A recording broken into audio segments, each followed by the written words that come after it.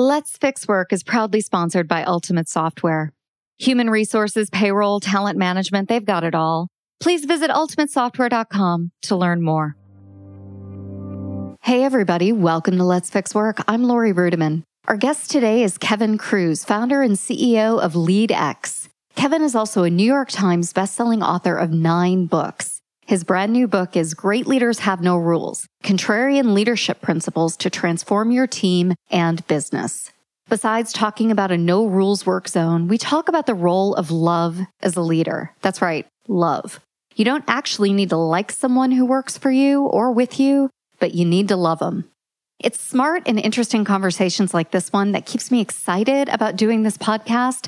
So if you love talking about love at work or leadership principles or no rules, sit tight for more Kevin Kruse and Let's Fix Work. Work is broken, and so is the way you think about it. Host Lori Rudiman is picking up the pieces so you can take control of your career, put yourself first, and be your own HR. With the Let's Fix Work podcast, here's Lori. Hey, Kevin. Welcome to Let's Fix Work. Hey, Lori. Great to be here. Oh, man. I am so thrilled to have you here. It has been a long time coming. I have to tell you, I've been following you on the internet for what feels like a decade or maybe more. And you're one of the guys that I go to when I think about leadership. So welcome to the show. No, it's great to be here. And again, we were talking before we started recording here. I'm a fan of your work, your rebellious nature, if I can say that. In fact, most of the work I do, I try to take a contrarian angle. So it is kind of surprising we haven't spoken or done a show together until now. Today was the day. It was meant to be. I'm so happy to have you here. And you've got a new book coming out called Great Leaders Have No Rules. I have to ask you, is that true? They have no rules? Like, that sounds like a lie, but you tell me. You're the expert. Look, there's some times when a company should have some rules. Like if it's a law, you're going to have some OSHA regulations. You need to follow those. If there's safety, I was working with a client some years ago on engagement, and one of the rules is you're not allowed to listen to music with earbuds while you're on the railroad track. That's a pretty good rule. I'm glad they've got that rule. And if you hire really, really bad people, like if you're just horrible at hiring, maybe rules can fence everybody in. But other than that, I think rules do more harm than good, because every time I bump into a rule as an employee, as an associate, it takes away the opportunity for me to make a decision or to make a choice. And when that happens, it becomes your company, not my company. I didn't have a say in this thing. When I talk about rules, I'm talking about those arbitrary ones, about whether it's number of vacation days or travel expense caps, or you have to use black ink over on this area for no good reason. So the book just came out, and this book, the genesis was 20 years ago. So I had sold one of my companies, and the CEO, so I was going to be a vice president, a partner, reporting the CEO. And he says, Kevin, we're all partners. We all get one vote. We're going to work together side by side to go to the next level. Welcome aboard. I felt great. I was totally engaged. And then 30 days later, I get my check for my first expense report. And it was like short by $4. Now, Lori, $4 isn't a lot of money, but I thought maybe I did something wrong, right? I'm the new guy, filled out the report wrong. So I asked the CFO, Don, hey, came up short. Did I do something wrong? He said, no, we don't reimburse for Post-it notes. And so I had tried to submit like $4.32 for Post-it notes. They deducted it. Okay. Oh my God. So if I'm not allowed to buy Post-it notes, how much like a partner in the company, how much like a VP, how much my company did it feel like? Not so much. And it became what was known as the Post-it note war, because then another guy who'd come into the company, like kind of the same situation, he said, hey, you're never going to believe this. They shorted my expense report $3 because I was traveling, I had dinner, and I ordered one beer with dinner, and they don't reimburse for beer. So I could have bought a $6 milkshake. They would have paid for it, but not a $3 beer. Oh, man. You are making me not feel good about my old corporate jobs. I'm remembering it. I'm in the trenches. Oh, so painful.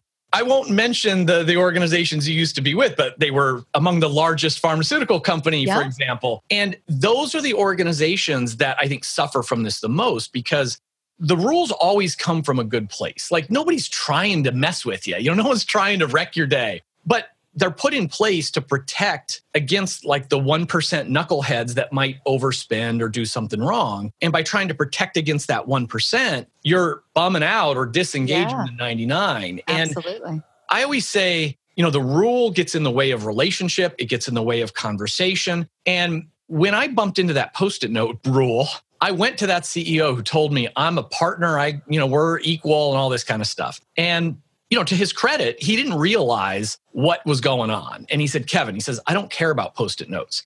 He said, one of our stated values is growth and profit. And it was literally a written value. And it's not that the mission was about profit, but he wanted to send this message. It's like the air we breathe. If we don't have it, then we're not going to be able to pursue our mission. And he said, people buy Post-it notes and then they scribble on them as like phone pads. Back then, it's like just scribble when your voicemail is going off. And he says, here's what I do instead. And he picked up a bunch of pieces of paper and he ripped them in four. So it's all that extra printer paper he would rip up into little squares and have on his desk. And he says, oh my God, that's called scratch paper. I'm sorry. Scratch paper. There you go. And he says, it's a symbol of frugality. So he was using no Post-it notes as a symbol, as a reminder, like, hey, we're cheap around here. We're frugal. Just rip up scrap paper like I do. Right. Now, funny thing is, he immediately got rid of the Post-it note rule so people could get reimbursed for Post-it notes because he didn't know it was bumming people out. But because he and I had a conversation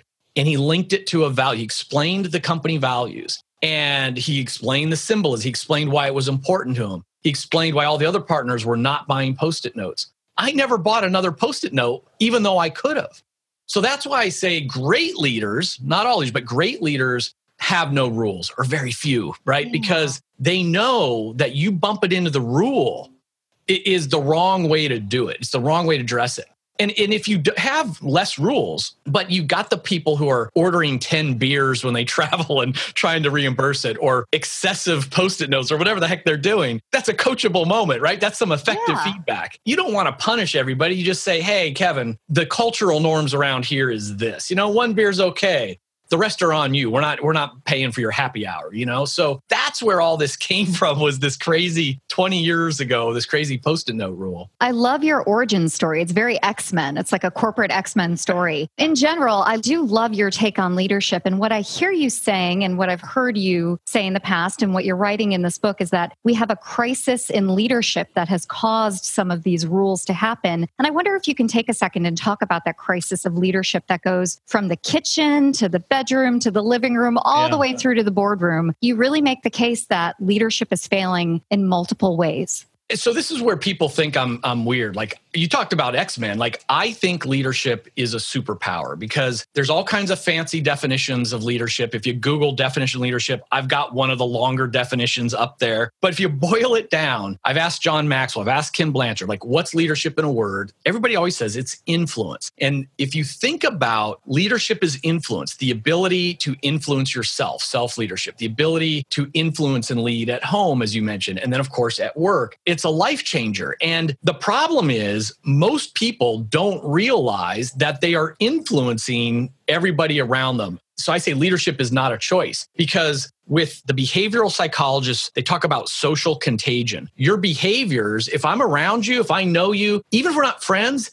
your behavior impacts me. If you're a little happier, I'm a little happier. If you're down, I'm going to be a little more down. They did a study where when someone on an airplane buys something, the stupid box of a bad sandwich for $23, everybody else in that row is more likely to buy something as well. So we're all leading each other, even if we don't want to. The question is, are you leading towards a positive direction or a negative direction? And that's where in the book, it starts at home. I mean, there's studies done on whether you have dinner at the table with your kids 4 or more nights a week. So, there's that old statement, the family that eats together stays together. And they did research, like, is this true or not? And indeed, they looked at teenagers. I've got 3 teens right now. So they looked at teenagers. So if you're having dinner 4 or more nights a week, they're less likely to experiment with drugs in high school, to have risky sexual behaviors. Their grades are,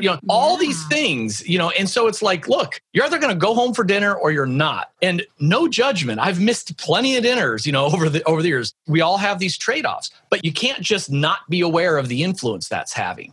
I'm a divorced guy, and looking back, maybe I should have had a few more date nights on Thursday night, right? So it's like you have date nights and it correlates to higher intimacy, higher quality of marriage. You miss those date nights, it's less intimacy and less marital compatibility. So you're just influencing in one direction or another. And when we're not mindful of it, well, then it's too easy to make the wrong choices, to get caught up in the to-do list, the work that's always going to be there at work, or even at work. I don't want to be all about the personal stuff, and just not realizing how you're affecting the team members around you. Hey, everybody, it's no secret that I love and believe in the future of human resources. More importantly, I believe in you. One way you can change the game for HR and for yourself is to focus on your continuing education. Ultimate Software sponsors free workshops around the country where HR leaders, recruiters, payroll professionals, and even consultants can earn free SHRM, HRCI, and APA credits. I've been to these Ultimate Software workshops. They're highly interactive, fun, and you'll learn a ton about the future of work and the world of HR. Visit ultimatesoftware.com/LFW to learn more and to sign up for a workshop near you. That's ultimatesoftware.com/LFW to find a workshop and earn recertification credits and stay on top of your game. That's ultimatesoftware.com/LFW, and maybe I'll see you at a city near you. Kevin, when I hear you talk, you are really aligned with the philosophy of this podcast, which is we fix work by fixing ourselves. This idea of self-leadership, it's just so fascinating to me. You are offering 10 leadership principles that I'm really loving. Can we talk about a few? We don't have to talk about all 10, but I would love to cover just a few if you have some time. Yeah, and now we've covered a couple. Do you want me to just pick any, or you got some? I've got some. We covered leadership is not a choice, but I love that. If we could start there, let's revisit that, because that statement was so impactful to me. And I've heard it in various different ways. Leadership isn't a job, it's a calling. Leadership isn't a choice. What's your take on that? What do you mean by that? Let me go back to the work situation. If leadership is influence, we need to realize that, especially as a manager, as a leader, we are being watched. And it's almost like whatever we do, it's magnified, And so when I've gone out and done talks or talked to people, I'm often surprised. Well, not anymore, but I used to be surprised when I would talk about the best boss and the worst boss. And I used to think, the worst boss is the one that didn't coach me well or something. What I would hear is things like, my worst boss, I worked for him for 10 years and he never knew the names of my kids. Yeah. I worked for 10 years. He'd walk in every morning and never said good morning. It's like this personal stuff. And so that's why I say you're influencing the people. They're going to be more engaged or less engaged. So you have a choice. You walk down that hallway. Are you going to put your head up high with great eye contact and a smile and say good morning? I used to be a horrible boss when I was in my 20s. Put my head down and jog to the next meeting and be thinking about all the stuff I've got to do. I wasn't being rude on purpose. It was like I was so task-oriented. I was just focused on getting the next thing done, and I wasn't aware of the negative impact I was having around everyone else, either making them crazy or they just thought I was rude and mean and didn't care about them. Well, let's talk about two of your other leadership principles, because there's an interesting dichotomy there where you talk about leadership being a choice and being out there and choosing your attitude and being positive. And yet two of your principles are close your open door policy and covet your calendar. How do you square that circle? Yeah, how do you square that circle? Well, so let's talk about open door policy. Of course, these days it's a metaphor because not everybody has an office with a door. So yeah, those days are gone. Yes. Those days are gone. Again, these old contrarian principles that I was sort of taught as gospel, or you just assumed it was true, they come from a good place. So close your open door, or the open door policy itself, it's like, hey, facilitate communication, you cut red tape, you go around your boss, you go up a level, what's wrong with all of that? This day and age, what's wrong is, first of all, the manager, we can't get any work done. We can't get any deep work done or focused work done. In a previous book, I did survey research on the number one complaints about why can't you get more done at work? And that dreaded, got a minute? The got a minute meetings was the number one complaint, wrecks their day. And of course, it's never a minute, or they're just, they lie to you, right? Yeah. Got a minute is 15 Or they don't know. Minutes. They just don't know. Nobody's ever aware of what they're doing at work anyway. So yeah, that makes sense. They don't realize. So in this day and age, we are starved to get into the flow for that deep work, strategic work, creative work, which is getting more and more important. So that's one problem. But Marshall Goldsmith, executive coach, he's written about the other side of the problem, which is if all your team members are coming through your door with unannounced questions and issues, something's wrong. You either hired the wrong people, or you failed to train them properly, or you've failed to create a culture of psychological safety. They're not willing to try something and have it not work out. They're not willing to try to answer and figure it out on their own. And so when you've got that full open door policy, you're answering questions and all that, you're maintaining, it's not just power, but like you're the hero. You're the guy who's the person, I should say, who's solving everything. Your job as a leader is to make them the hero, right? Yeah, so right. Sometimes that's like, hey, get out of the nest, go do it yourself, and it'll be okay. Whatever happens, it'll be okay. I mean, instead of just closing the door, I say that there's better ways to do it. So I say like, close the door, open your calendar. Maybe you have office hours. And I don't know, maybe your office hours is every single day after lunch, or maybe it's just Fridays or whatever it might be. But let people know, hey, if that door's closed, it's because I'm doing deep work. And these are the times when I am available. You open your calendar, but you also covet it. Do you covet it to protect that focus time, that monotasking time? I say crowd that calendar, because the other thing I learned from that previous research, most highly successful executives, highly successful people, they don't actually operate from a to-do list. The idea of like, I've got 15 minutes of free time, like find that piece of paper and all that kind of stuff. No, they know what their day looks like when they start the day. And so the idea is to crowd your calendar, whether it's open office times, whether it's deep focus times, whether it's one-on-one meetings, every minute counts, and the best leaders are allocating their minutes. If you value one-on-one meetings, you're going to schedule them every Monday from now to the indefinite. If you value growing and coaching your team members, schedule a recurring every 6-month career path meeting from now to indefinite. So really place that focus on the calendar and invest your minutes. I love that advice. Another kind of counterintuitive principle that you have around leadership is to play favorites. Now, that can be dangerous in this era of lawyers and litigants. Tell us what you mean by play favorites as a leadership tenet. Yeah, so playing favorites is different than favoritism. Like, we certainly don't want to break laws or ethics around favoritism for the wrong reasons. I open my eyes. I'm not a big sports guy, but there's this famous John Wooden basketball coach, might be the most famous coach ever. He's famous because I know who he is, and we will include this in the show notes for those of you who don't. So pretty much anybody who's around sports would know who he is. I'm learning more about him all the time. So, he said the most unfair thing you can do is to treat everybody the same, because the reality is great leaders will individualize their leadership. I'll know that Lori is motivated because, and I have a feeling this isn't true, but I'll just say, like, she's very competitive. So I'm going to give her opportunities to compete against other people. But then Christine over here, she's motivated by other things, and so you want to personalize your leadership approach, and you do want to reward your star performers. A classic mistake is the manager who thinks like, oh, I've got 10 people and Kevin over here, he's the bottom of the 10. I really got to help him. I got to coach him. I got to watch him. I got to spend time with him. No, you're diluting your leadership power on your worst performer. You actually want to invest in your top performers and not ignore your bottom ones, but you want to get more and leverage the stars that are going to keep going higher.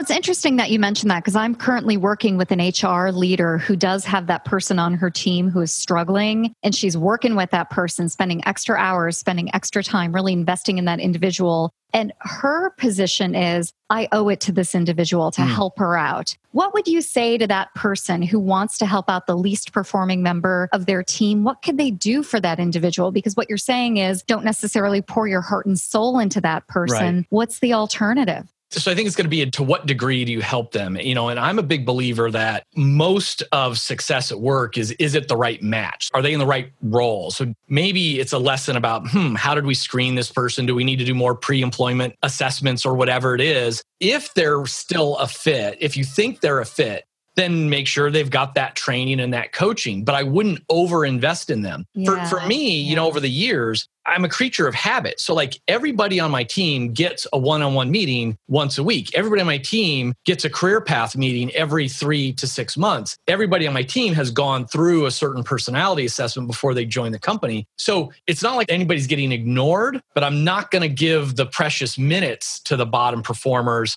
that could be going elsewhere. I'm kind of hard on this though. I'm an entrepreneur. I'd be curious with your HR background. You might really disagree. I do often think though that over investing in someone is harming them. Like often they know they're not fit for the role. They're not going home feeling happy about work and I'm doing so good and this is just great. They know something's wrong. And so at a certain point by like, hey, I really don't think this is going to work out, but we'll give it another 6 months. You might be better off like with compassion, easing them into a different position in the company if you can do that, or saying, hey, I don't know this is working out. How can I help you to find your next great opportunity? Yes, it's called giving someone a gift.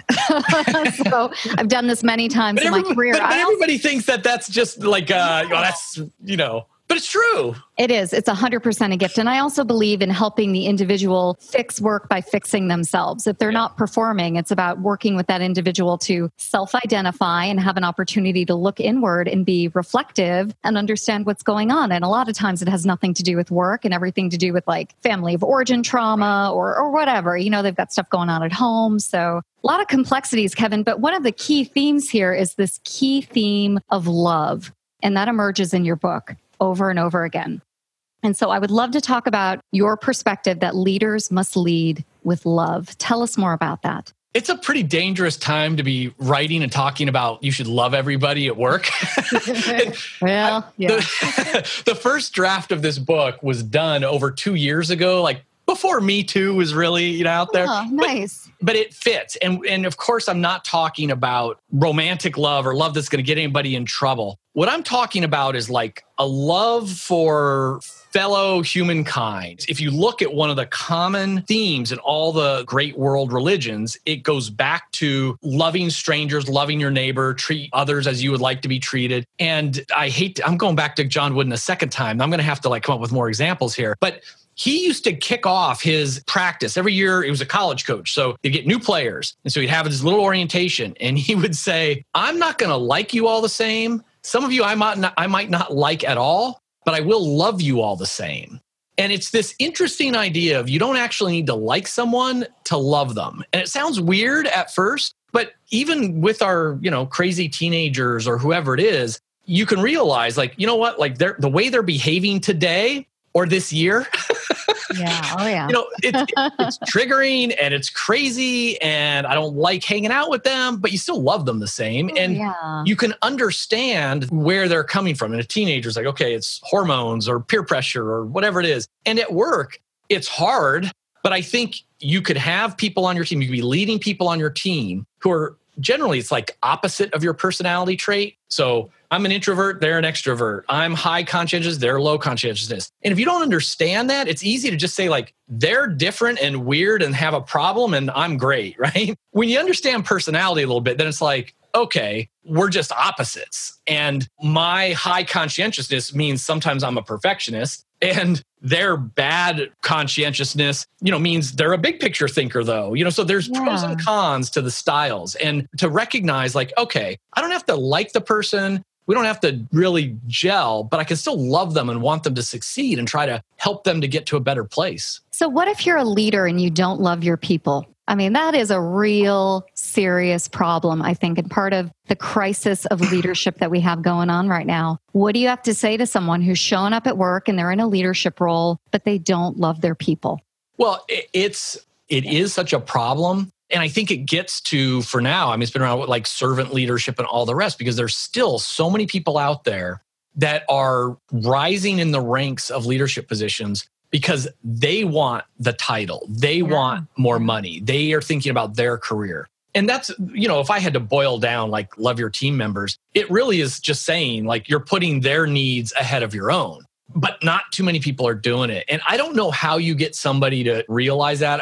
Other than they're going to end up in a place where they can't get any higher because they didn't bring people with them, or they're going to succeed and feel really lonely and empty. It's just so much more fun when you've got love and friends and you've got this journey with so many other people. But I don't know how you communicate that. I don't know how you change people who haven't done it already. One of the ways that we can change them is maybe pass along your book, Kevin. And as we wrap up our conversation on that note, I would love for you to tell our listeners maybe one thing that might surprise them from your book, one thing they might be curious about, or one thing that maybe they're not going to read anywhere else. I'll just end with it. I mean, the whole thing is contrarian ideas. And so this idea of like, don't use a to-do list and only live from your calendar shocks most people. Closing your open door shocks most people. But if I could give somebody who might even be skeptical of this no rules idea, like, please do one thing. It's like, okay, even if you have rules, you have teenagers who have a curfew. Most of us had curfews. That's not such a wacky thing.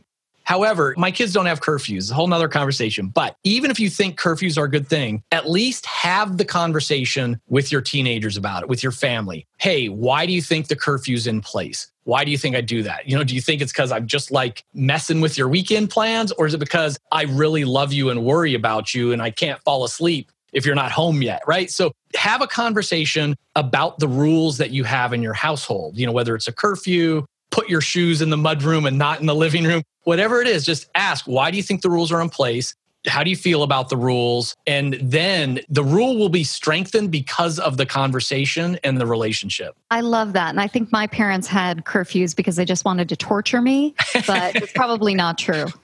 I would imagine they really cared about me, but it just came out that way. Well, Kevin, it was really great to connect with you today. Why don't you tell everybody where they can find you, how they can connect with you, where your book is going to be plastered, all that kind of good stuff. Great Leaders Have No Rules, available in bookstores everywhere. And of course, Amazon.com, BarnesandNoble.com. I'd love to talk with your listeners and keep the conversation going. They can email me. I'm at kevin@leadx, LEADX.org, leadx.org. And I'm on all the social media as Kevin Kruse. Kevin, thanks so much for being a guest on Let's Fix Work. Thank you.